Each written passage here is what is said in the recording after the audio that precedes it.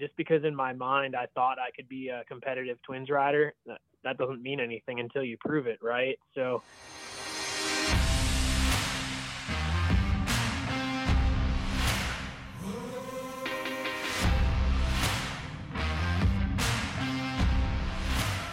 Episode 76, Tank Slapping Podcast. Rolling one out this week. I'm actually headed to Florida tomorrow, so I got some stuff to do down there, but wanted to get a pod out to you guys. This will be a short one, short but sweet. We got Robby McLendon on the line right now. What's up, dude?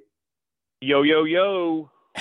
Making a return to the pod, and then our guest for today is Janisch. So some heavy hitters, man. This should be a good one. Well, I take offense to the heavy hitter part, and also I believe he goes by Officer Janisch now. He is the rule book aficionado. He does know a lot of facts about random rules and shit like that. He really does. It's funny, except for when he calls me out and I'm wrong on stuff, because you know how I am. I don't like being wrong, and like I know by now not to even argue with Jesse because he's already done the research, he's put in the time, and he's generally right. And I hate to admit that, but I love him to death. But, yeah, he should be fun to talk to. Yeah, man. And we didn't talk to you after the RVA flat track. So I don't know if you listened to the last pod. But, yeah, Frankie's at work right now, so he's not on the show. But wanted to talk about the RVA a little bit, man. It was cool. You kind of hammered me after the race. It was good, but it was a tough one. It was a tough one to see, dude. No, I know it, man. It's hammering you guys for love, just like you give it back to me. And actually, truth be told, dude, you kill me so much better. Especially, I wish I would have never even like let people take pictures of me on the hooligan bike, because it was just I wanted to ride it and just see how it was, and like I didn't think it was going to be that bad. True, full honesty. Excuse me. But no, well deserved ridiculing to me. But yeah, Mike Hacker, John Nickens, what a freaking awesome event, man. Kind of wish there was a few more riders that showed up. I understand that there was other races going on here and there. It's just this time of year, the weather's getting cooled off, so everybody is going everywhere. But man, hats off to him for promotions. This is the second event they've had, and I don't know his numbers. I don't care to know his numbers, but when you still have so many spectators that they're standing up at the fence, they're standing around the turns, I mean, they get hyped up, man. I mean, they got hyped up over a lot of races. It's so cool when I'm in the booth and you're like watching the computer screen and you hear like a big like cheer, whether somebody passed or unfortunately if somebody wrecked. But it's always cool when you can hear the crowd over the bikes. Hell yeah. Yeah, it was cool. They were even cheering for Cruz. He was out there by himself and they were cheering him on. So that was cool. I really enjoyed that event. I got a question for you. We talked about it on the pod before we get Jesse on, but how did you manage the moto helmet at the AFT race? Okay, well, first off, I love Bell so much, but my boy Chris is no longer with them anymore.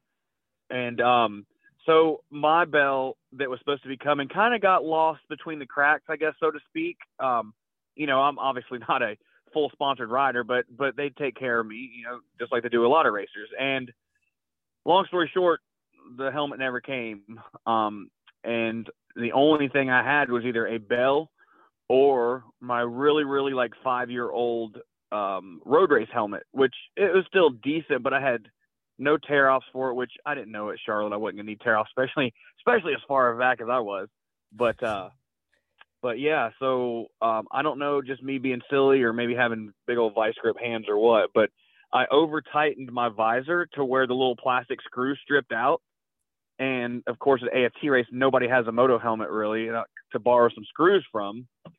And it, like, sagged down. And we talked about this and we made fun of me before, but it actually, like, hurt my neck because as far down as the visor went, I had to tilt my head back. Almost picture yourself road racing at Daytona, when you're, like, you're crouched down, but you got to keep your neck up.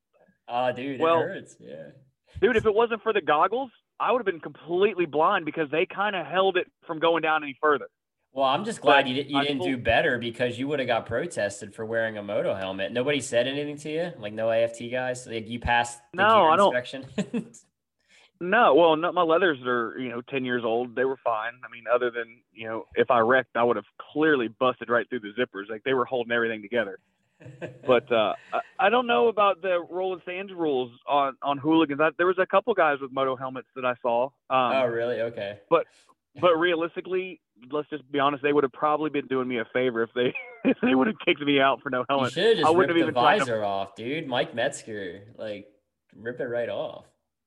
Well, I didn't want to affect my aero package. We did so much wind tunnel testing that I didn't want to mess it up. Yeah, well, if it got rained out and they did the drag strip next door, you would have been a contender probably.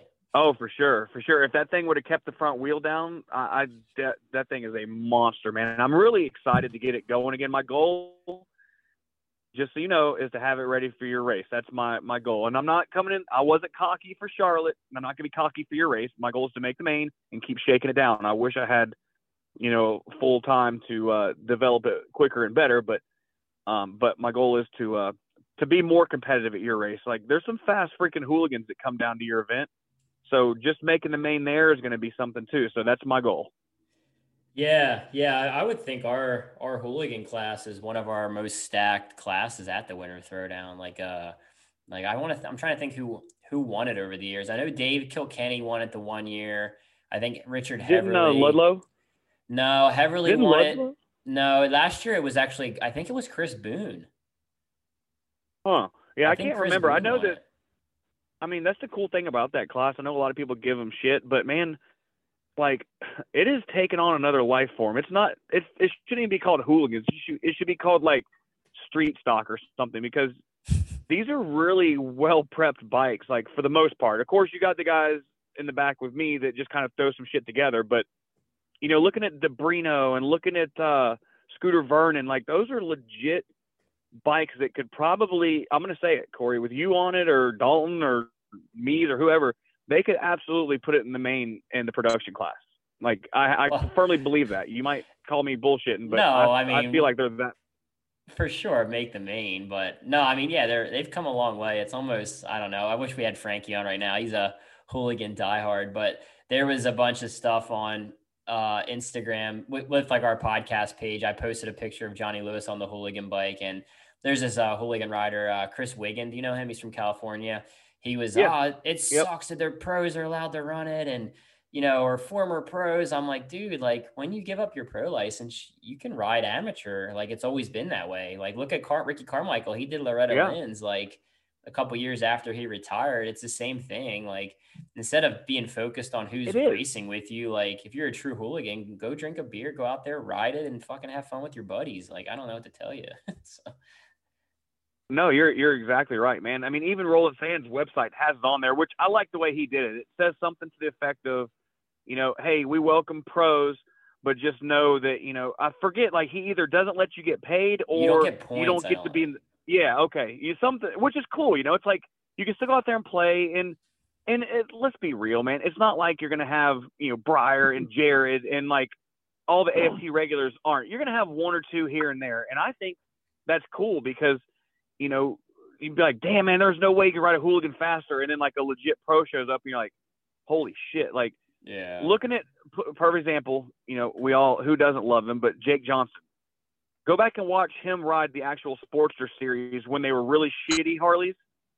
And, dude, he's riding it like a freaking Rotax. Like, you guys don't want none of that. I can promise you that right now. That's what I mean. Like, he's some of the guys they get mad about. Like, I don't know, like somebody was complaining about Debrino since he's a current pro road racer. And it's like, dude, you put somebody that's actually retired, like Jake Johnson, not retired. Sorry, Jake. I know he hates that title, but he's not currently racing. If you put him on a hooligan bike, you're going to have your hands way more full with some of these guys. I mean, like it's all relevant to who you are or whatever, but I don't know. I just thought it's, and then you put the prize money. Like one year they gave away a free Indian FTR 750, dude. I know. I'll trip up some guys for that. Like that's a hefty prize. So well, even I think the next year they did like a FTR 1200, which whatever. The first year was the Indian that was $50,000.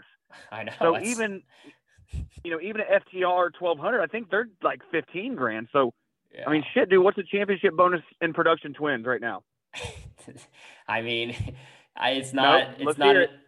well, it's all relevant to whatever you got going on. But I mean, I didn't win a $50,000 bike. I'll tell you that much. No, I know. That's what I'm saying. Yeah. So you can make fun of the hooligans all you want, and whether it's Roland, and now they got DeRuyter up in Wisconsin. He's promoting this Grand National Hooligan Series thing. So Yeah. I'm always for like growing the sport. And I know a lot of people hate on hooligans. You know, I've made fun of them before, but I've also raced them.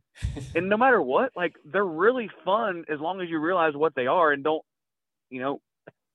take it too seriously, man. I know they pick on DeBrino a little bit because like he's like a professional hooligan racer, and then you see some of the other guys like Cam Brewer be like drinking beer right after the race, like, hey guys, Frankie, this yeah. is what we're doing. Yeah. Yeah, nah, it's pretty interesting stuff. But Janisch, man, on the line, didn't race for what, a year, come back, winning AFT stuff, man. Let's talk about it, dude. How are you? Good, man. Yeah, it was like a half a year, I guess. I rode around in the back of the singles mains most of 2020, so it's only like half a year of retirement again. That's crazy. Hey, man, at least you made the mains. That shit's tough. That class is tough. Well, I didn't make all the mains. I made a few of the mains. I didn't make them all. I was last year I sat and watched Charlotte on day one, and then I turned my transponder in last year before it even started raining on day two.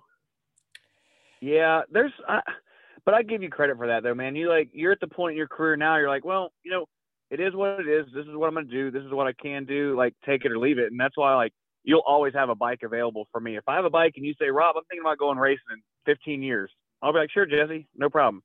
Because like when you're confident, and you're on, and you're feeling it, dude, you're gonna make the main, and that's pretty cool, man. Because you're kind of an old guy. Thanks. Yeah, I don't feel old. Getting there. Yeah, you are old, bro. How old are you? 2 days older or younger than me? What is it? 2 days younger. He's 2 days younger than me. Yeah, a long 2 days younger. That feels so weird though, because like Jesse is. I mean, not that Corey's not a veteran either, but I guess because Corey's still got like a little baby face, and not that Jesse looks old, but like I can look in old Road Racing World magazine to see where Jesse was road racing in like what, 2005 or something, like 06. Nah, it was like 01 or 02, right? I think I started when I was 14, so yeah, 01, and then I raced until pretty much 05. So I think end of 2005 was for the most part the last time I was full-time road racing. I still road raced a little bit in 06 and then once in 08, and that was actually the last time I've been on a road race track or a road racer. So it's been a while. So let me follow up then. Right now, let's say I don't even know what team, but a legit road race team calls up Jesse Janisch and says, hey man, we're thinking about letting you ride a few times next year. A, could you be competitive? And B, like, would it be one of the things where like you just keep your winnings, or are you like a point in your career where it's like, all right, well, how much you paying me to race your shit? Well, B would have to be the first thing. I can't spend money at it because I don't have enough money to spend to do it. No, I'm talking all your expenses would be paid. Like, you wouldn't have to have a tire bill or anything like that. But hey, man, show up and here's a bike for you. Oh, I do it in a heartbeat, first of all. And then to answer A, would I be competitive? No, not at all. What about Twins Cup? There's some fat guy that came off the couch and won a Twins Cup race. I think you could beat that guy. I don't think so, honestly. I mean, I watched you win that thing, not live, but I watched it afterward. Dude, I just haven't done it. Like, I have this weird philosophy that I am involved in way too many different forms of racing. And when I think I'm like legitimately done with one, it's like I forget how to do it. So yeah, it's like hard to explain, but I feel like I would be almost starting over completely new at road racing. Granted, when I started road racing, I picked it up decently fast to like a decent level, but dude, to show up at like a Moto America race and think I'm in a top 3, I don't think that's realistic anymore. Not maybe in the 600 and obviously a super bike, but I mean, the Twins Cup's gotten pretty competitive, but I think you'd still be all right. I think your biggest thing would be like figuring out how much better the tires are in today's world. That's what surprised me, man, because back in the club racing days, we didn't run slicks on Twins. It was like whatever shit was available in a 160, and now they're running full 180 slicks, and Like I was like, holy shit, man, you can really get on down with these. And I don't know, I think you could still be all right. I've watched some old footage of you, and I don't think you'll lose it. And you're clearly in way better shape than I've ever been. But I think I'd like to see you and Corey on a Twins Cup ride. Dude, I'd be more down for a bagger, to be perfectly honest. I think a bagger suits more supermoto style than it does like true road racer. And I think for me, it'd be much easier to transition into that than it is into like the full road race style. Cause when I went back and did it in 2008, felt like I was in left field, man. Like I was like kind of expected to do well. We were doing the 8 hour at Daytona, and I was like kind of expected to like win the race, and we showed up, and dude, I felt sketchy, and like I guess the pressure to go out and be fast immediately and not have a chance to like build speed, it just wasn't great. Yeah, that's tough too, man. I don't know. I'm still on the fence about the baggers. I mean, I love the thought process. I love the idea, and I love that like they're clearly building legit bikes. My only issue is it seems like it's going to be like the top 4 or 5 guys are going to have really, really good stuff. And then you got guys that threw some shit together in their garage and like either not finishing or leaking oil. Cause let's be real, man. Like unless you're on like a good Indian or like the Vance and Hines or Kyle Wyman Harleys, like I don't think you're going to stand a chance. But I do know that you might have made a few Vance and Hines connections in the last few months. So maybe there's something there. I think they're going back with Taylor and Hayden, to be honest. I don't really know that for sure, but I've already asked. Yeah, I know. Every time I go in there, I drop the hit to Terry, and he just kind of laughs and smiles. I'm like, man, who is Hayden Gillum and who's Taylor Knapp? Those guys suck. Not really. I love them both, but if we're competing for a ride, those guys suck. Speaking of Harley stuff, man, what were your overall thoughts on the XG? I know that's a broad question, but you've ridden some twins prior to that. I mean, you were on a Suzuki twin. I think it was Weerbach. You rode Billy Werner's Kawasaki twin, the spray paint edition, and then you were also on the Indian. You rode the Indian. It was a stock Indian, but you rode an Indian. Thoughts on the XG, and then maybe to follow up with that in more detail, what do you think they can do? I know everyone has their own theory, but you've ridden the bike. What can they do to be competitive in Super Twins? Thoughts on it? It was super awesome. The FTR that I rode, I was the first guy to ride it. Obviously, that's a good package, right from S&S. But the guys that are in the Super Twins class have obviously made a bunch of adjustments to them from the stock trim, and that's just based on like chassis and suspension and stuff. And I didn't really have a chance to have any of that sorted. And then the Cowie from Warner and the Suzuki from Weerbach, those bikes were like basically freshly built, and then I was the first guy to hop on them. So whether or not at the time I was younger, whether or not I was like a good test rider or what the case, it's not like building a 450, right? Like a 450, you can throw suspension on it, and if the thing's got a decent motor, you're in the ballpark immediately. The one thing I noticed, especially with the XG, it was nice to hop on a quote unquote proven bike. Like Dalton had already won on that thing. They've had a bunch of obviously really good riders on it, and like the development is so far along on it. It was awesome to just be able to hop on and know that I'm on a bike good enough to win the race. Whereas I didn't really necessarily have that opportunity in the past.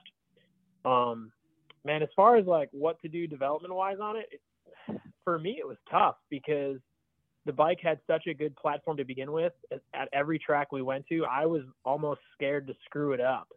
So like for me, at least, I didn't really want to make a lot of changes because I didn't want to go the wrong direction when we were, for the most part, so close right off the bat with the bike as it came off the truck.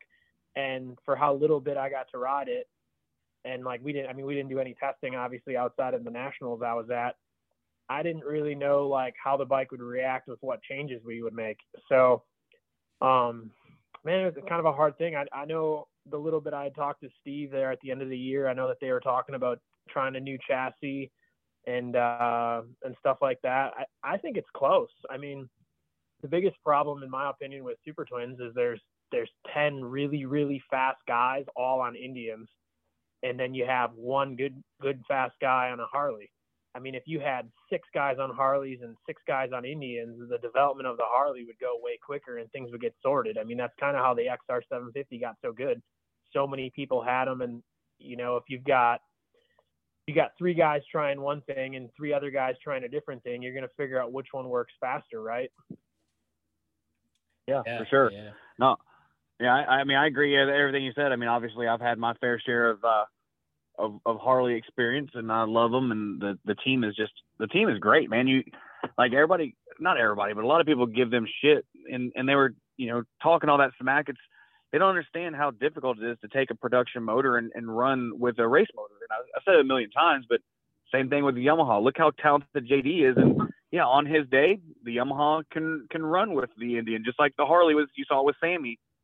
But the Indian's just so good versatility-wise that it can be like at 98% and you can still win on it. Whereas the Harley, it needs to be at 98% or 100% all the time, just because there's not as much info out there on them. And but hell, I can't say how awesome you did on that thing, man. It was I was screaming at the TV in Peoria, man. Like, and then of course the rest of the year you went above and beyond my expectations in a good way. I thought like, yeah, he's gonna podium a bunch, but dude, you were battling for the wins, and I mean, obviously I root for Corey too, but I was super stoked, man. I hope it leads to something for you too, man, because I like having you at the track.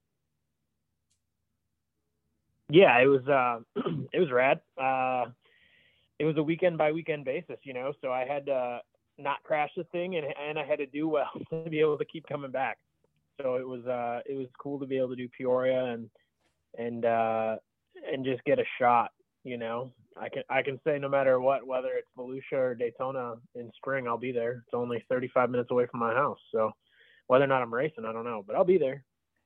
Well, let me follow up on that real fast. You talked about you've run singles, you've run, I guess it wasn't called Super Twins, but you've run the Premier class, and then this was your first time sort of racing the production class. As a spectator watching production and then actually going out and racing in that class, good or bad, we like honesty here. What were your thoughts on the class, maybe the the equipment, like how the bikes are they seem pretty equal, and then some of the riders in it too, because that was something new that you've never done, although you've done a bunch of shit. So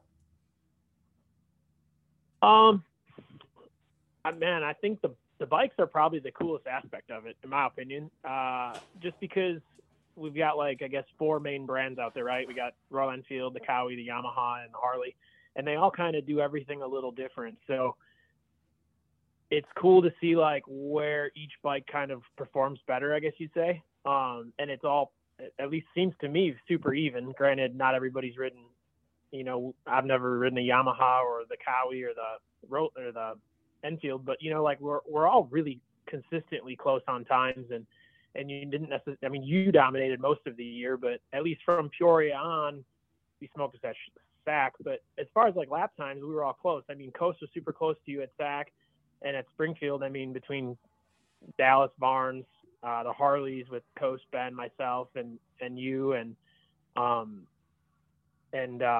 I mean, we're all super close. So that was really cool to see, I guess, the diversity in the brands. And then, honestly, I guess I've pretty much raced with everybody in production before. I'm old enough to have raced with Johnny in the Premier class.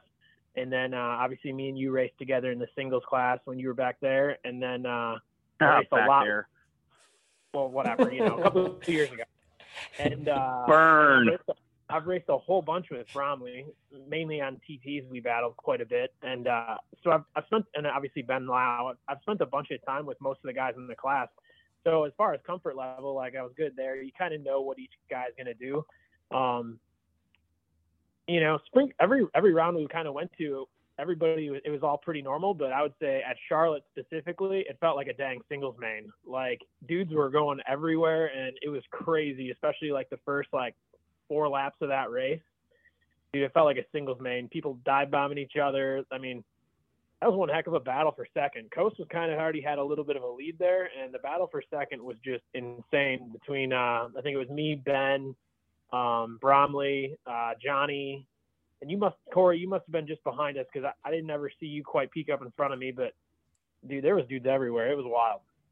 I'm waiting for something smart ass for Rob to say. You got Oh to no, no, I had one. I had a good one. Because it said Corey was something about Corey being back there, and I was like, yeah, that's right where he likes to be.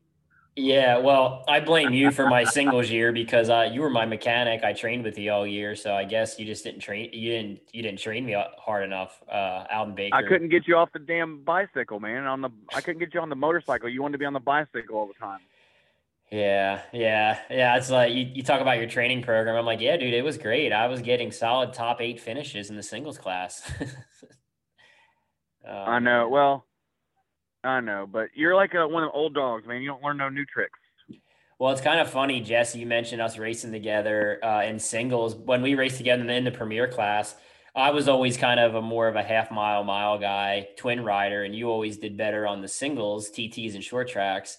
And we both kind of never flourished in either one. So I never really I don't even think I got to race with you much until we rode the singles class.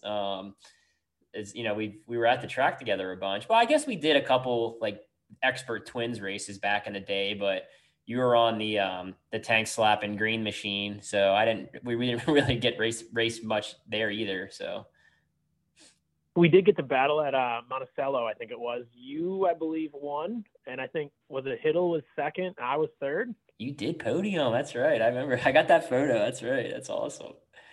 I still got the clock. They gave us like that really rad looking clock. I got mine still too. I got second actually. I think Weedman won. Matt Weedman won. I got second. It was close, but yeah, I think he won that one. Okay. So yeah. That's awesome. Into a notch little groove, and I think it red flagged, and I was able to get a good enough start to basically block and hold off in the third. Yeah. I wanted to talk to you about this. The banquet, Michael Locke, high praise for you, dude. What were your thoughts on that? And was it unexpected? Yeah, it was super unexpected. That was rad. Obviously, my reputation wasn't great for a few years there, and I guess I've spent the last year and a half trying to fix that a little bit. I just randomly talked to Mitch Charlotte. I just walked up because they were doing some FTR testing, as we know, like the rule book's questionable for next year for those guys. So they had B. Smith on the Indian, and I just kind of walked up and I was just kind of like watching what was going on and what they were changing and whatnot. And Michael came up and congratulated me on the main event from the night before. And then, just kind of honestly didn't try to, just ended up having a conversation for 45 minutes there. And it was a good talk, and just kind of talked about this next year's schedule. And I mean, he was like kind of an open book. I wasn't like asking a whole lot of questions, but he was telling me, like, I knew we were going to go to Castle Rock. And so I was like, I thought that was kind of cool. And then, sitting at the banquet, I was honestly nervous when he started talking, because I just didn't think that was going to go great. But yeah, it was cool. It was good to kind of, I guess, repair another relationship. Yeah, I don't know, man. I don't think your reputation was bad. You just like tell it like it is, and people don't always think they might construe that as being an asshole. But I know that if I ask Jesse a question, you're gonna like shoot me straight, and if I don't like the answer, I'm not gonna call you an asshole. But I think you might agree that maybe be how some perceive you. But your whole time, I'd work with you in a heartbeat. So I don't know. I just think some people can't take like the blunt, brutal honesty is maybe how it is. I mean, I don't know, but I'm glad you got to talk to Michael, because I like him. I think he does a good job, man. I think he's gotten kind of a bad rap over the years too. And fuck, I've been on Facebook forums and I've bashed AFT and I've praised him on certain things. And, I think overall, though, I really do think that he had the racer's best interests in mind. I really do, so I'm glad you got to squash that beef on the streets. You know what I mean? Yeah, exactly. Yeah, I mean, we'll see what all happens. Whether I don't always agree with all the rules that change, but I mean, whatever, they do what they want to do either way, right? It's like battling AFT. They're undefeated. Yeah, you're right. Yeah, you're right.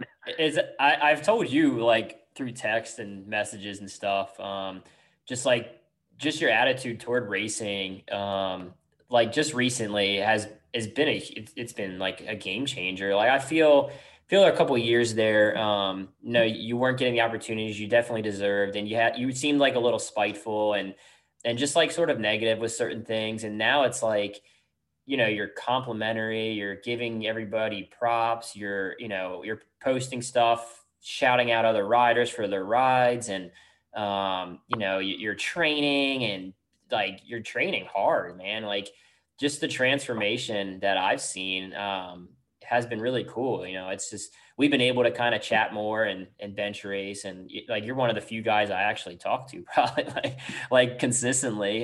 Just like it's just cool to see, man. And I definitely think maybe that's one of the reasons the results have been so good, because you're just you're focused on what you're doing, and just you sort of appreciate it when, like, I know I did when I wasn't racing for a while and I came back, and I found like a appreciation for it more, and I definitely think that's part of the reason you've been really successful. What are your thoughts?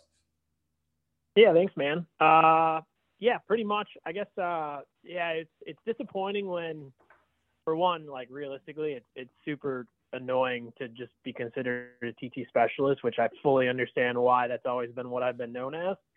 But it's like I've gotten a bunch of top fives. I've actually top five like miles on my 450, and I got a couple fourths and whatnot, and like even on the half mile. So it was always frustrating to always kind of be seen as that guy.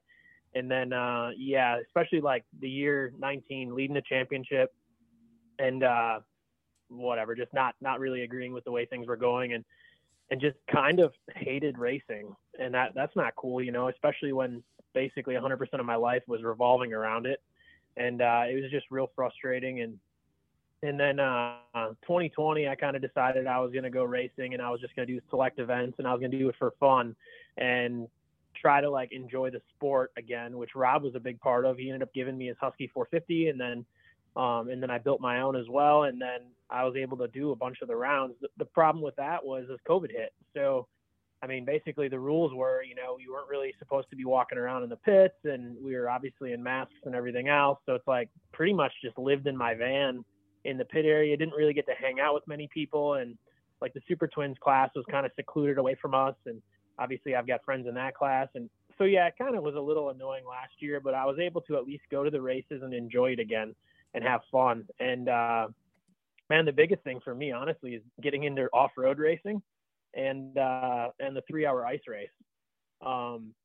Racing flat track, I've never really, at least on a single, like gotten tired or been exhausted. The only rounds that would happen were like really the TTs, because those were more work, and I usually did well. So I never really focused a whole lot on the training or fitness. But I tell you what, going and trying to race 2 hours in the woods, that'll show you just how out of shape you are, So yeah, it was kind of cool with moving to Florida. And then, man, I mean, there's like a laundry list of names that were down here, but the main two guys were JD Beach and Davis, living a couple miles away. And they were kind of the main reason why I ended up getting on my bicycle and starting to train and ride with them.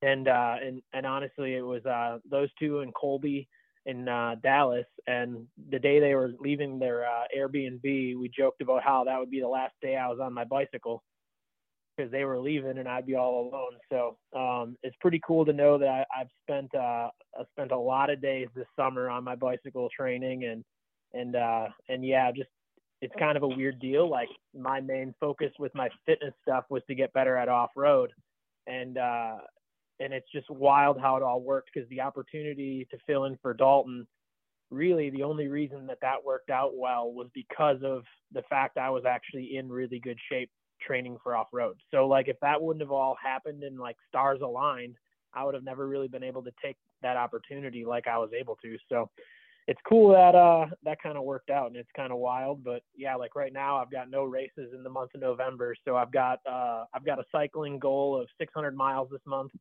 and I've got some goals for the gym as well. So like yesterday and today, for instance, I was in the gym because we got rain all day today. So yeah, it's wild how it worked out, and it was super cool that kind of the off-road stuff ended up working out for me to actually be able to take advantage of the opportunity in flat track. Yeah, I'm just gonna say real quick that 600 miles just sounds fucking horrible on a bicycle. Like, good luck though, bud. Wish you all the best, but that sounds miserable. It's not actually that bad. So yeah, funny. It's hard to talk to Corey about it because Corey's been on a bicycle probably, I'm just going to guess, the last 10 years maybe. I don't know. Obviously he does, but he's obviously really good at cycling. Me, I was never really on a bicycle before this year. So I would go out with, and like, I'll just say the coolest guy to train with is JD, because JD is obviously in ridiculous shape, but he's so cool about it that like, he's not going to like push you harder than you have to be pushed kind of thing. So like there were days where JD would just straight up tell me like, hey, go this way. We'll meet you in 25 minutes. And they would take a longer route and they would like up their pace and whatnot. And I kid you not, man. Like JD, Davis, Colby, and Dallas, for instance. Normally I was like the fifth guy and by far in the worst shape out of the five of us at the time. And, so they would kind of cruise a little bit longer down the road and then I would shortcut it. And then, dude, I was coming home and I'm not joking. I was like, I had like the massage machine on my legs. I was icing my legs, icing my back, like, dude, popping ibuprofen like it was candy just to be able to like try to go ride motorcycles the next day. Like I'm literally starting from a base level of horrible, right, to trying to keep up with these guys. And yeah, so basically, I mean, 600 miles is like 20 miles a day. So that's not like that crazy. That's pretty crazy. Generally I do about 22 miles a day as my norm. So, but my norm normally doesn't mean that I'm bicycling when I'm riding motorcycles or racing, which luckily this month I have no racing. So now I just got to like fight off the rain. That's like the one thing that's going to screw me. So like yesterday I did 44 miles, for instance, because I knew it was going to rain all day today. So I'll be on the bicycle tomorrow as soon as the rain stops. Yeah, that sounds horrible. I know you got to bounce, Rob. So let's real fast. I want to talk about your race coming up, and I want to keep. I have a few more questions for Jesse, but yeah, let's plug your race. I know we are doing a race this weekend too, right? Yeah, we got one called the Battle at the Beach this weekend. It's primarily a quad show, but there'll be some motorcycle classes but it's mainly a quad show. But it's basically just to get the Super TT ready for the big Clash weekend. So it's gonna be pretty gnarly, man. I'm really excited about the Clash. We got 4 days of racing, but technically, if you want to come hang out, it's a 5-day show. But 4 days of racing at 4 different facilities, or 4 different styles of track. We're hearing some pretty big names are coming out. Unfortunately, it doesn't sound like Jesse is going to be one of those names, but he's raced a lot of my events. I can't give him too much shit about missing one, although we are going to miss him. But it's going to be stacked, man. I mean, it's I don't know. It's not going to be as hard to make the main events like, say, at your race, Corey. Like, you get probably a few more pros than I do, but overall, though, I mean, it's gonna be gnarly, man. I can't wait. What are the dates, just so people can write it down, and they can obviously, if you don't follow Robby Bobby on Facebook, you probably need to, because that's one of the most, well, if you want to take up all your time reading all of his comments, everybody, but definitely entertaining for sure. But yeah, we'll give us some info, the dates, and where they can find more info. Yeah, so the event is called the Panhandle Clash World Finals. I couldn't put down World Championship because it's not a FIM deal, but World Finals, we're going to have motorcycles, quads, and we got sprint car classes too. So basically what I'm trying to do is bridge the gap between 3 different genres of circle track racing. And not that we're going to get any mini sprint guys probably buying flat trackers, but they usually bring a lot of new fans with them. So that's my goal, is to introduce flat track motorcycles, because if 100 people in the stands, if 10 of them tune in to the next flat track on TV, then that's a win-win for in my book. But yes, December 9th through the 12th are the races. The 8th is a pre-race party at the Equestrian Center, the indoor facility. I'm going to buy everybody pizza and drinks and stuff, non-alcohol. Hold on. Oh man, I sneezed my face off. So anyway, we're gonna have a good time. Bubba Schobert is the Grand Marshal, so I'm really looking forward to him telling some cool old Honda stories. But yeah, even Mees hit me up. He said he might be making the trip, so I'll believe it when I see it. But there was some good money to be made last year. Sammy's taking away a lot of our money. B-Rob, I mean, he's taking away a lot of your money too. But of course, Sammy's not going to be racing this year, unfortunately, and I think B-Rob's getting married, so it's a bummer. We're going to lose those two guys plus Jesse. I'm always going to miss Jesse, but from everybody else that says they're coming, I think it'll be a damn good show. Yeah, man, sounds good. I'm stoked to watch it and follow the results. I guess we have our local indoor that weekend, but dude, you never know. Maybe I'll show up. I just won't even tell you. I'll just roll in. So maybe. Yeah, right. I know better. Number one, maybe. If you do show up, that'd be cool, but you'll damn sure tell me, because you'll say, well, what's this track like? What's that track like? This and that, who's there? So I know how you work. You won't just show up, but if you do show up, you always got a place to stay, and we'll welcome you with open arms. But bring lots of tear house things. It gets gnarly out here in these parts. Yeah, well, pretty soon I'm going to be asking you what 50cc riders are signed up and how many 50cc riders and stuff. We actually get a bunch of them, man. We do get a decent amount of. I think last year we had like 10 in the 50 class. Now I put the P-dubs out with like the TTR 50s and the CRF 50s, as long as they don't have like cheater 88 kits and stuff. Yeah. Because everywhere but Southern, the 3/8 mile, they're all pretty competitive, even on the TT. Yep. But once you get on the big 3/8 mile and those 50s can shift into third gear, they pull away from the P-dubs a little bit. But if we have enough, we'll run a P-dub class as well. Cool, man. Well, thanks for coming on, bro. I got to get you back on for another one with Frankie. We need to shit talk some more hooligan stuff. But yeah, thanks for coming on and helping. No problem, bud. And hey, Jesse, man, I wish you all the best. I'm super excited for you, man. I'm proud of you, man. You did awesome this year. Thanks, man. Appreciate it. Oh, and I guess congratulations to Corey, too, on the championship. You did kind of awesome. Thanks, dude. Much love. Appreciate it. Love you guys. Y'all be safe, and definitely, man, hit you up soon. All right. Peace out, dude. See you guys. All right, Jesse, I had a few more questions for you. I know Rob he's prepping the racetrack for his race this weekend, but let me think here. What can we go to now? As far as you did maybe, I don't know how many races technically you did. I keep saying it's half the races, but it's probably like a third of the races.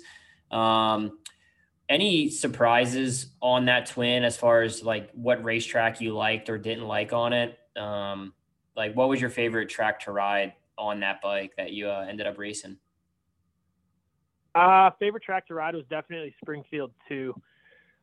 Just with that was kind of like, granted, that's not like the normal Springfield, I guess, that I remember from the lockdown groove that it used to be. But just the nowadays Springfield, it was more normal. Like we were kind of able to ride all over the track. It was smooth. So that was probably the coolest one for me. And the biggest surprise, honestly, was Charlotte, because man, I raced my 450 there last year, and I was in left field. Like I was so slow and so off the pace, and yeah, that was kind of wild. To like, I think I was second in practice or second, and you fast qualified. I was second in qualifying, and just to kind of go out there and be immediately like on pace was rad. So that was definitely the biggest surprise for me. It was the whole experience was wild, because like, just because in my mind I thought I could be a competitive twins rider, that doesn't mean anything until you prove it, right? So like, even showing up to Peoria, on paper I told myself that I thought I should no matter what be top 5. But that doesn't mean anything until you can prove it, you know what I mean? So Right. It was one thing to like go and get third at Peoria and like be competitive, and then I had the exact same problem going to Springfield. Like, on paper the bike's good enough to win the race, but I've never done it on an oval. I've never proved it on an oval, especially on a twin. So it was kind of the same thing. And then of course with the weather and everything, we went out in qualifying, and me and Morgan were in the second session. So all of you guys went out in the first session. I believe there was 10 of you, and all of you were 1st through 10th in qualifying overall. So me and Murd went out, and I thought we like were hauling the mail. And I was like, dude, we're definitely close. Like, we're in this. And we were 11th and 12th overall. So then I'm like freaking out, because I'm like, oh boy, like these dudes are spending their time, their money, to like allow me to race their bike, and I'm a freaking joke out there, right? Like I'm 12 on a bike that's good enough to win the race. Like, Ben, Chad, those guys were up front, and it's like, oh boy, like me and Merg are not fast. And then, yeah, it was wild. Like there's a lot of like weird mixed emotions, I guess, riding the thing, because like I was in semi 2. So like I watched semi 1 go out, and all of a sudden Merg's in second. And it's like, okay, so it was the reason that we were slow was the track, because apparently like the moisture burned off that little bit or whatever the case was. So that's why we were so far off the pace, because he's now in second. And then I'm like, well, now I have to go prove it. You know what I mean?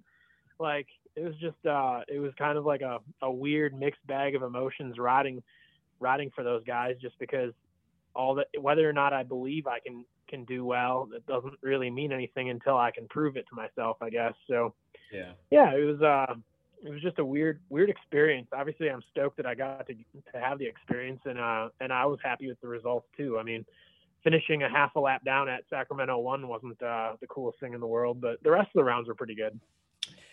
Yeah, it's man, I don't know, like, well, first off, Springfield Mile, like that place, if you start thinking about like qualifying too much there, you'll literally drive yourself crazy, because I've seen like guys like Kenny Coolbeth qualify 40th, and I've seen guys like no offense, Jake Matea, like he's a phenomenal rider, but he's never been a miler. But I think like he qualified first or second there one year. Like, so I've seen Hiddle do it.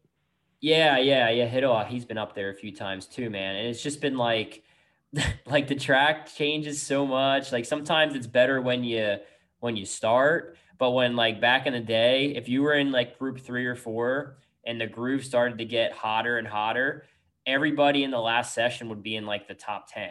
Like, and you'd have, like I said, you'd have like Kenny Coolbeth and, those guys, they'd be like 40th. So that place, man, that is like, just the qualifying times there, the biggest thing is, and it's not even that important, but it's ideal to be on the front row. But hell, fuck, me and you, we were 1-2 going into the corner from the back row. So so technically it's not super important there, but I just think it's a mindset, man. Like you went into it knowing you can be competitive and you can win. And that's a big part. I tell a lot of riders, man, it's like a lot of it's mindset, dude. Like you go into it thinking you can do well. And I mean, like they give me shit for the TTs, and, we knew Corey'd be a little off on the TTs. And it's like, dude, I went into Atlanta and I went into Peoria. Like, I'm not shitting you. I thought I could podium. Like, I was like, man, if I ride really good, like, and get a good start, I think I could podium. Obviously, I got 2.6, but having that mindset going into every race, if you realistically think you could win, then you're going to fight to get a decent finish. Like, I think that's a lot of it. Like, just believing that you can do. I know it sounds super cliche, but if you, actually believe it, not just put a front on, but if you think you can do it, I think that kind of like positions yourself farther and farther up the results when you actually have confidence.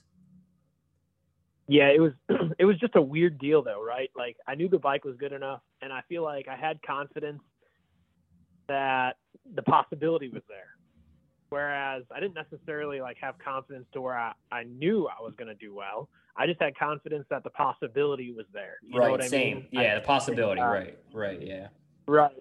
So like until I could prove it to myself, I guess I was still a really massive question mark. Like, dude, getting ready for Charlotte, I was just ready to literally shit the bed out there. And I just had like 5 really good rounds with these guys, right? And I'm like, oh boy, like it's like every round we went, or after Springfield, I was pretty confident for Sac. But after Sac, it's like, okay, now we're going to a half mile. Like they are not the same as a mile at all. And literally, in my opinion, if I had like out of the 4 different style tracks, I think a half mile is my worst event. Like I think I'm a good miler. Whether or not my results have proved that or not is regardless. But I've always thought I would be a good miler. I have a road race background. I understand how to draft and all that whatnot, So like for me going to Charlotte, it was like all over again. Like I'm like, dude, I could get first or I could get 10th. You know what I mean? And it's like, this is not cool, like, to kind of be in that situation. So, yeah, it was super rad. Obviously, it worked out at Charlotte, and everything worked good, and the bike was awesome.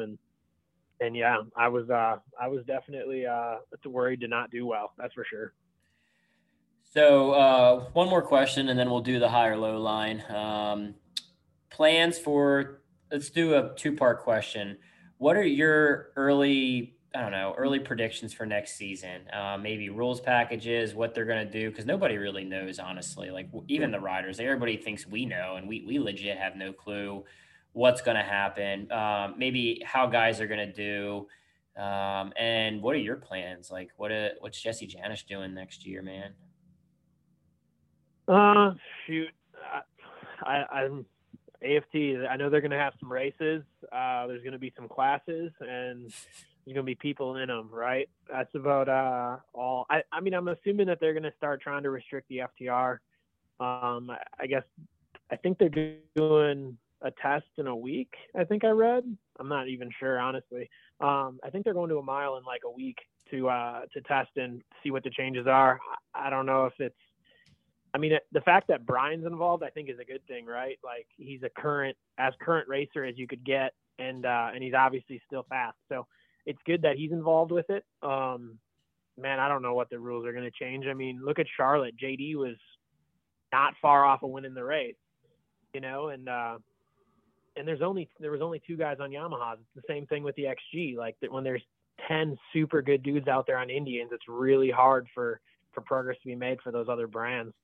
I think they're going to make changes to the FTR, but I don't see the, results changing. I think it's, in my opinion, I think you're going to see the main 4 guys that were there this year, Vanderkoy, B-Rob, Breyer, and Jared probably still up front, kind of battling for those main 4 positions.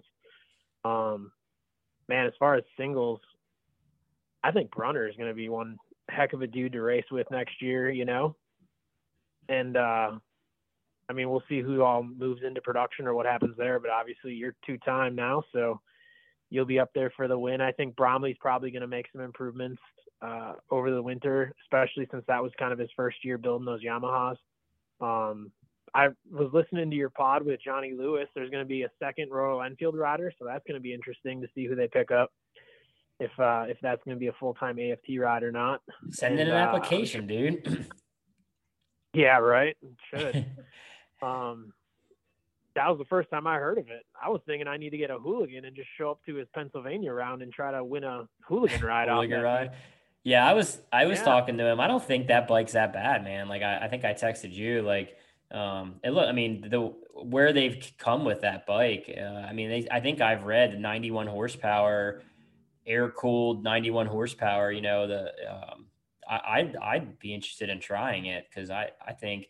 But the thing is, man, like, with something like Royal Enfield, it's cool what they're doing. Like, that's really cool, but it's still a factory supported effort. It's not like anybody could just, I mean, I guess anybody could, but like, if you buy a Royal Enfield and you try and get close to what they're doing, it's like, it would take a lot to get to where they're at.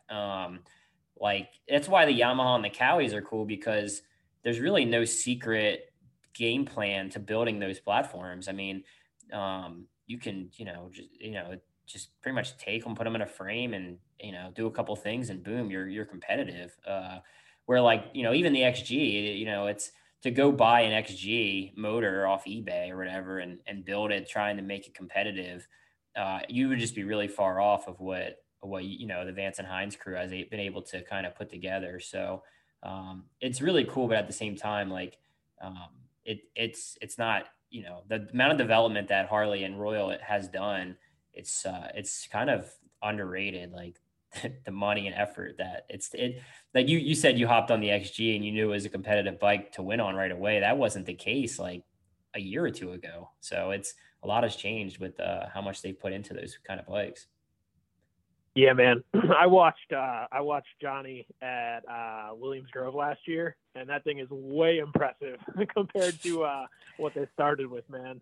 He was riding that thing like so hard, and it was not fast on the straightaway, right? Like, those guys have done a lot of work in a short amount of time and made some like massive improvements to it. And you can just watch that he rides the heck out of the thing. But dude, like I was behind him at Peoria. That thing jumps off the corner. Like it goes well, you know. And I think they kind of know their downfalls. It sounds like, and I'm sure they're gonna make improvements, you know, over winter and be more prepared for next year too. So Yeah. Which is good. That's what we like to see. Like having Johnny on a competitive bike, it's so much better. Like I like it better being even a competitor. Like I don't want to race Johnny and then, you know, look back, oh, but he was on the Royal Enfield. That was kind of like how it was last year. It's like, you know, he's out there, but he's, you know, on a 60 horsepower, 70 horsepower bike. This year it was more like he's there. Like, you know, he's got the package to do well. He's just got to, you know, execute and, you know, whatever, go race. So it's good. I liked, I mean, the competition in production, man, like in all the classes, it's good. Like we want that competition. And, you know, some guys aren't fans of it, but if you don't have that competition, what's the point of going out there and trying to do what you're doing? So I think that's where we're trying to get with Super Twins too, is you mentioned the 4 guys, and realistically it's, you know, it's Briar and Jared, and then you have like a second tier of riders, it seems like, with Sammy, Brandon, Vanderkoy. I say second tier, you know, very loosely. You know, they're top of the world, you know, but, you know, there's different packs that, you know, it's not as competitive as it needs to be. So I guess that would be like the goal for next year, is just get Super Twins as competitive as what the other 2 classes are. Yeah, and that's tough, man. I mean, to try to build like a non-Indian, right? Like you need a massive budget, you need a lot of time, you need to somehow get a rider. Like I'm not the same quality rider as Briar, obviously, right? Like it's tough for, I think, anybody to try to compete with those guys, you know, when the most talented guys are on necessarily the best bike, right? Like how do you compete against that? Like you need to have a bike that's way better than them to even compare, you know. It's tough. Hey man, I say Johnny lost any argument. He lost that at Lima, right? He won. He's got a national win on the Enfield, so I think he lost any argument that or there can't be any more arguments of the bikes holding him back after you win a national on the thing, you know. Oh, fast half mile too. Yeah, exactly. No, and one thing, I don't know if I ever even mentioned it on the show. I know I've mentioned this in conversations with people I'm close with, but you know, getting you know, right now in Super Twins, you have the FTR, and then you have the other bikes. You have the 2 Yamahas and you have the Harley. You have the 3 riders on the non-Indians. They're all great riders. You know, Colby's a singles champion. JD is JD. Like he's, you know, there's no explanation needed. And James Rispoli, he's a production twins champion, a road race champion. Those 3 guys are really good riders. And the Indians are still beating them. And they're on, you know, heavily funded teams. Estenson's heavily funded. Latest isn't as funded as Estenson, obviously, but they have really good people behind them. We're trying to get the Indians competitive with really good production bikes, not even average production bikes and average riders. We're trying to get them competitive with phenomenal riders on really high-tech production bikes. And the Indians are still able to kind of win most of these races. So it's not an easy task what they have ahead of them. And I'm glad I don't have to make those decisions, man. I mean, as a rider itself, it's tough, but it's going to be an interesting off season, and hopefully we know soon. Cause I mean, what is it? Early November. It's like, shit, man, we need to start planning what's going on ASAP. So, yeah, man, it's wild, right? Like, I don't know. I mean, I'm like half involved in dirt tracks. Like, I feel like I'm involved in it enough to like pay attention to all of it, but not like fully invested in it. Not loosely. So it's like, it's wild. Listening to like silly season, for example, and rule packages. And it's like, from where I sit, it's awesome. Like, man, whatever, like they can do whatever they want, you know, because like I'm not physically like invested in it, you know what I mean? So for me, it's like, it's kind of a cool spot to be in. Like I'm more of a fan kind of than I am a racer in the series, you know.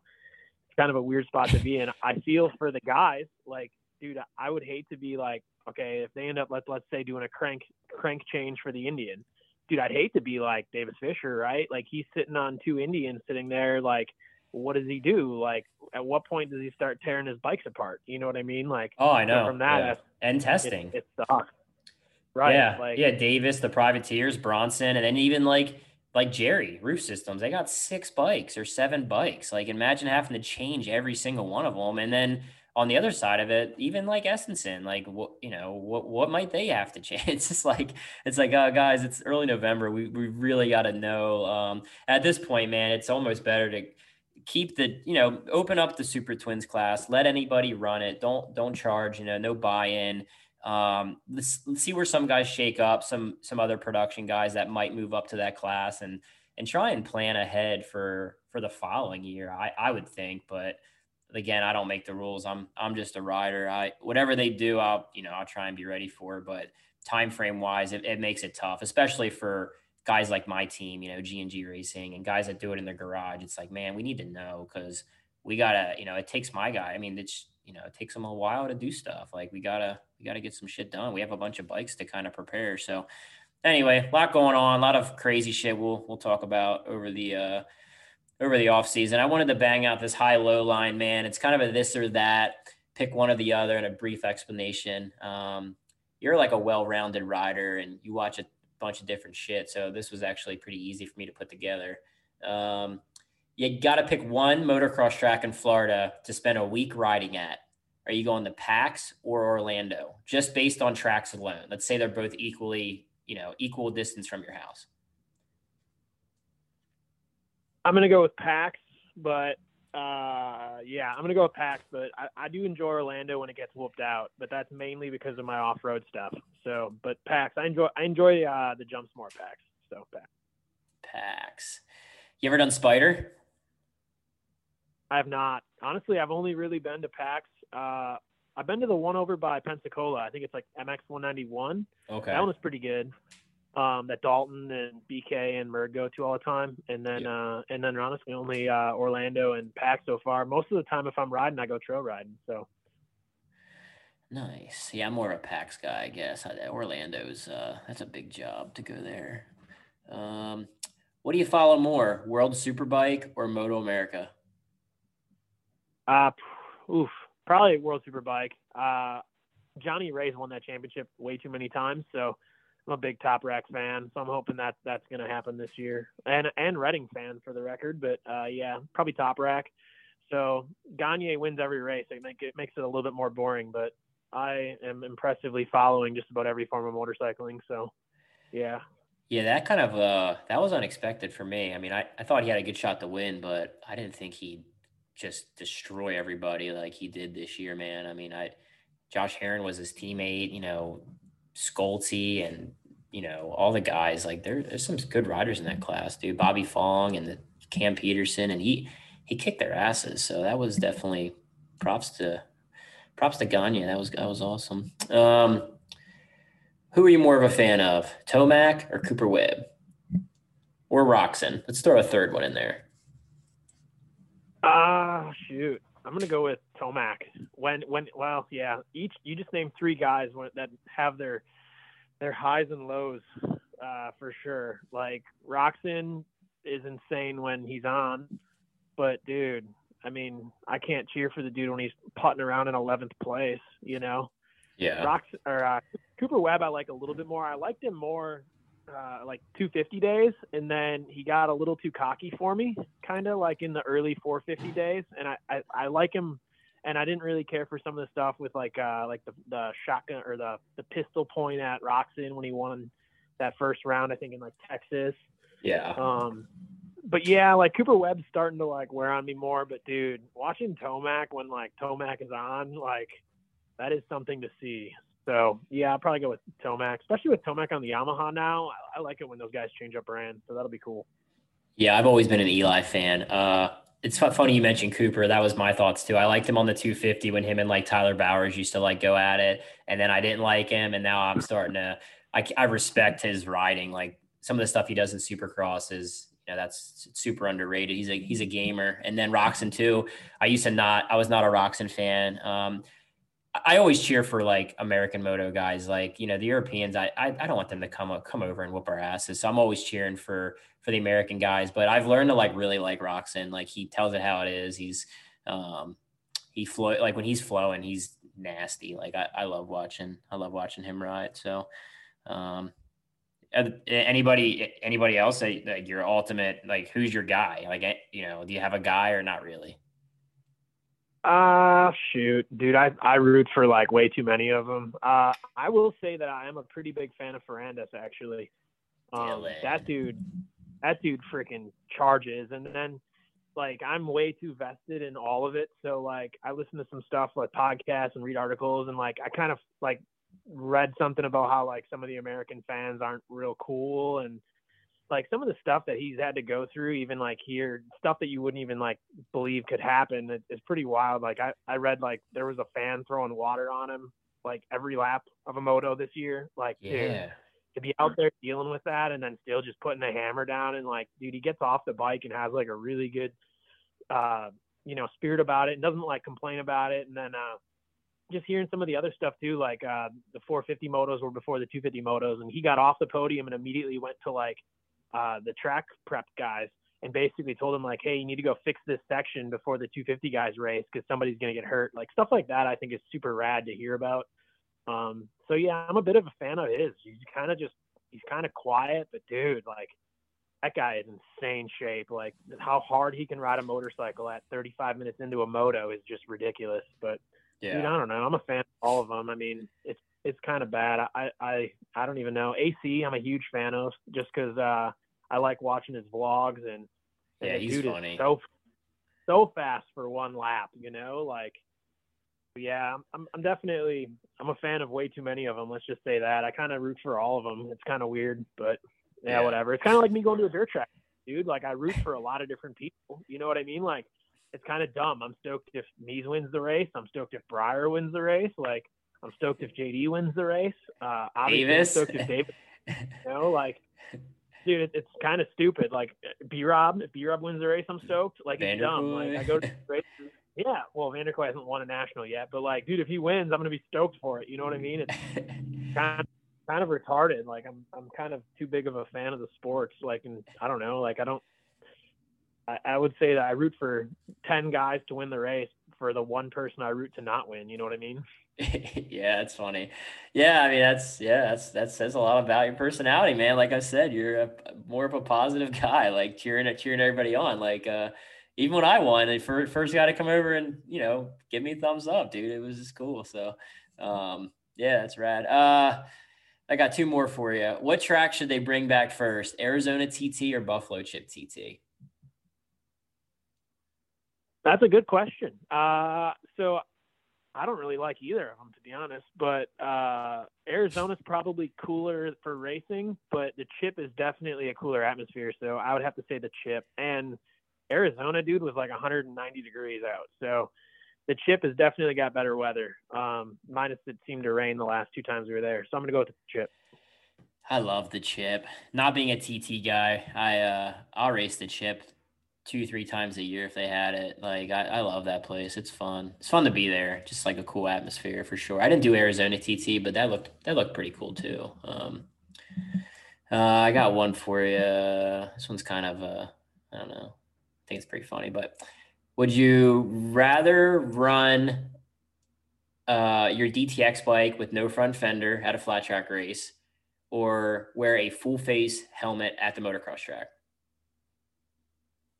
Well, I've already done no front fender on my 450, so I'm going to have to go with that because, yeah, I don't know. It was just Halloween. I almost took a lap in off-road because we have a practice lap down here. I almost took a practice lap on Halloween in my leathers just for, Halloween's sake, but I didn't pull that one off. So, yeah, I would go with no front fender on my flat tracker just because we already had to do that once. And as long as we're all looking like fools, it's cool, man. You know, if I'm the one guy looking like a fool, that's harder. What would it take for you to run leathers in a 2-hour enduro?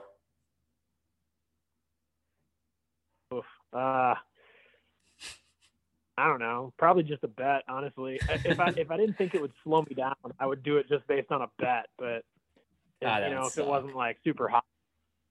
It would have to be like one of the very winter rounds where it's only like 50 degrees out or something. But dude, I would be so hyped if you posted a video of you doing enduro with your leathers in full face. That'd be rad. The only problem I would have is I couldn't fit both my knee braces inside. So that would kind of be a little bit of a hiccup for me. So do you wear braces when you moto, but not when you're flat track? Yes and no. So normally I wear a left knee brace for flat track because I did wreck my MCL in 2016. But since I had Vanderpoy's leathers on this year, I had no knee braces because obviously they were his leathers and his were fitted for no knee braces. So this year I didn't have any knee braces on for flat track. But anytime I'm in moto gear or like on ice, because obviously I ice race, I wear knee braces. So. Yeah, I'm a CTI guy, and I always wear them riding moto, but I've never got them fitted under my leathers. I just never did it. And then this year I jacked my knee up at Weedsport. I'm like, I guess I'm getting fitted for a knee brace, at least on my left one. That's a good move, actually. Yeah, why would you need it on your right? Actually, that's actually a good move. So, nice, dude. I'm jotting that one down. Good for you. Good shit. Yeah. Last couple of years now, ever since 2016, all my leathers basically, like, I have my left knee measured and my right knee measured, because I wear Mobius personally. I was stuffing Mobius knee braces inside my leathers for the last few years, but it is nicer not wearing them, but it's definitely nice also having the protection. Yeah, there's a bunch of arguments, brace or no brace. I mean, I like the CTIs.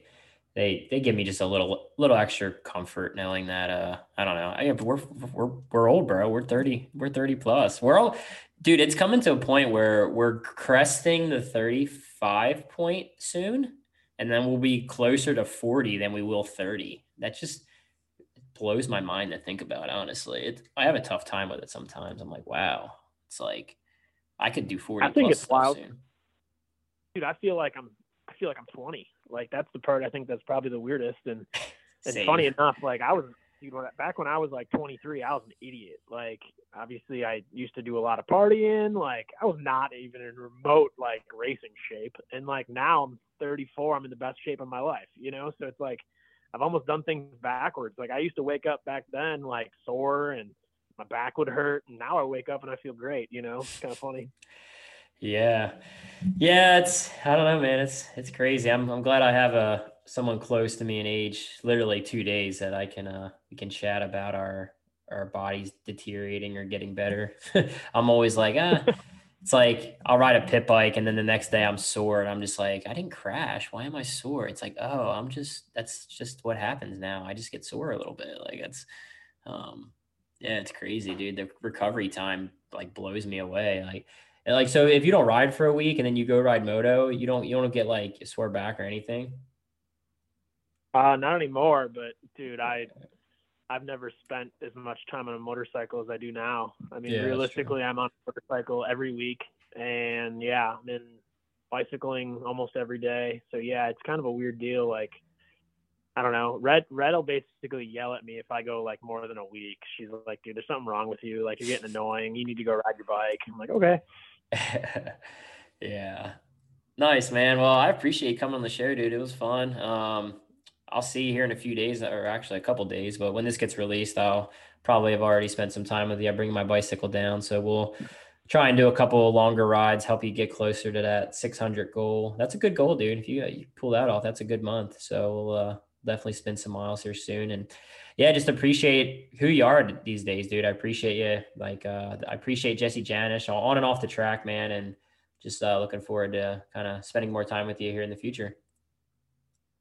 Heck yeah, man. Appreciate the call. And it'll be fun. Well, you can tow me around because I ain't that strong. I can just pedal by myself for 20 miles. That's not that hard, but going fast is not that easy. So it's off season. We'll chill. We'll do some fun rides. You can show me the scenery. I remember when I saw you guys at one time, Flagler. I'm like stopped at like a red light and JD and you come screaming from behind. Dude, I damn near jumped off the bike. I thought I was going to get rear-ended as you fucking assholes on your bicycle. So I was like, shit. I was just scared that JD was going to take off on us and I was going to lose the toe. He was hauling when he passed me. I was like, dude, like you literally scared the shit. I think we had it on video. I don't know why. I was videoing something and it's on video. It's pretty funny actually, but cool, man. Well, I'll see you in a few days and yeah, thanks again and congrats on your season. Chat you soon. Cool. Thanks. Yep. Later, bud. Bye.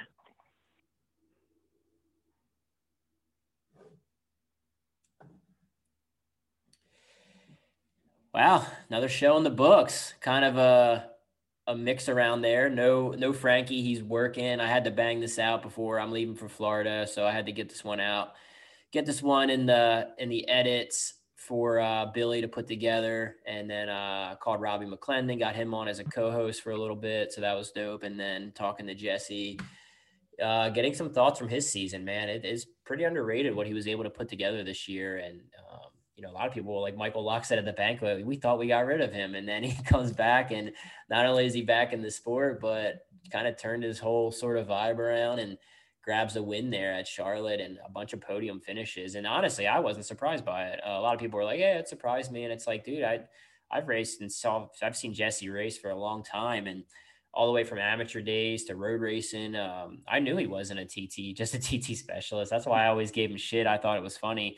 People called him a TT guy. It's like, yeah, he's good on TTs, but I mean, he's a good rider. Like he gets on a good bike, and it makes you wonder how many other guys that could have got on bikes, and with the right opportunity and the right mindset and see what they could have done. It would have been interesting for sure. But yeah, props to him. Hopefully we'll see him on the grid next year. I want to make sure we shout out sponsors to make this show happen. I missed it in the beginning, so I want to make sure we do that. They make this show happen. Bell Power Sports. Check out bellhelmets.com to view their full line of products.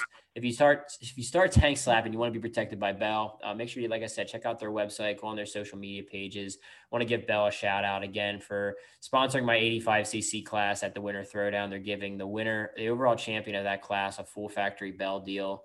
So yeah, just stoked for their involvement in the sport. Yamaha Motorsports and Yamaha Racing. Check out their website at yamahamotorsports.com. Motorcycle, ATV, side-by-side, snowmobile, and power products. Yamaha revs your heart. They're offering contingency at the Winter Throwdown. So a lot of these companies that support our podcast, they're just real big and involved in the industry in general and flat track. So it's really cool. Indian Motorcycle, since 1901, Indian Motorcycle has been the choice of riders who make their own rules. Again, I was at the local gym today, jogging around the outside, and the Challenger in the wild was there.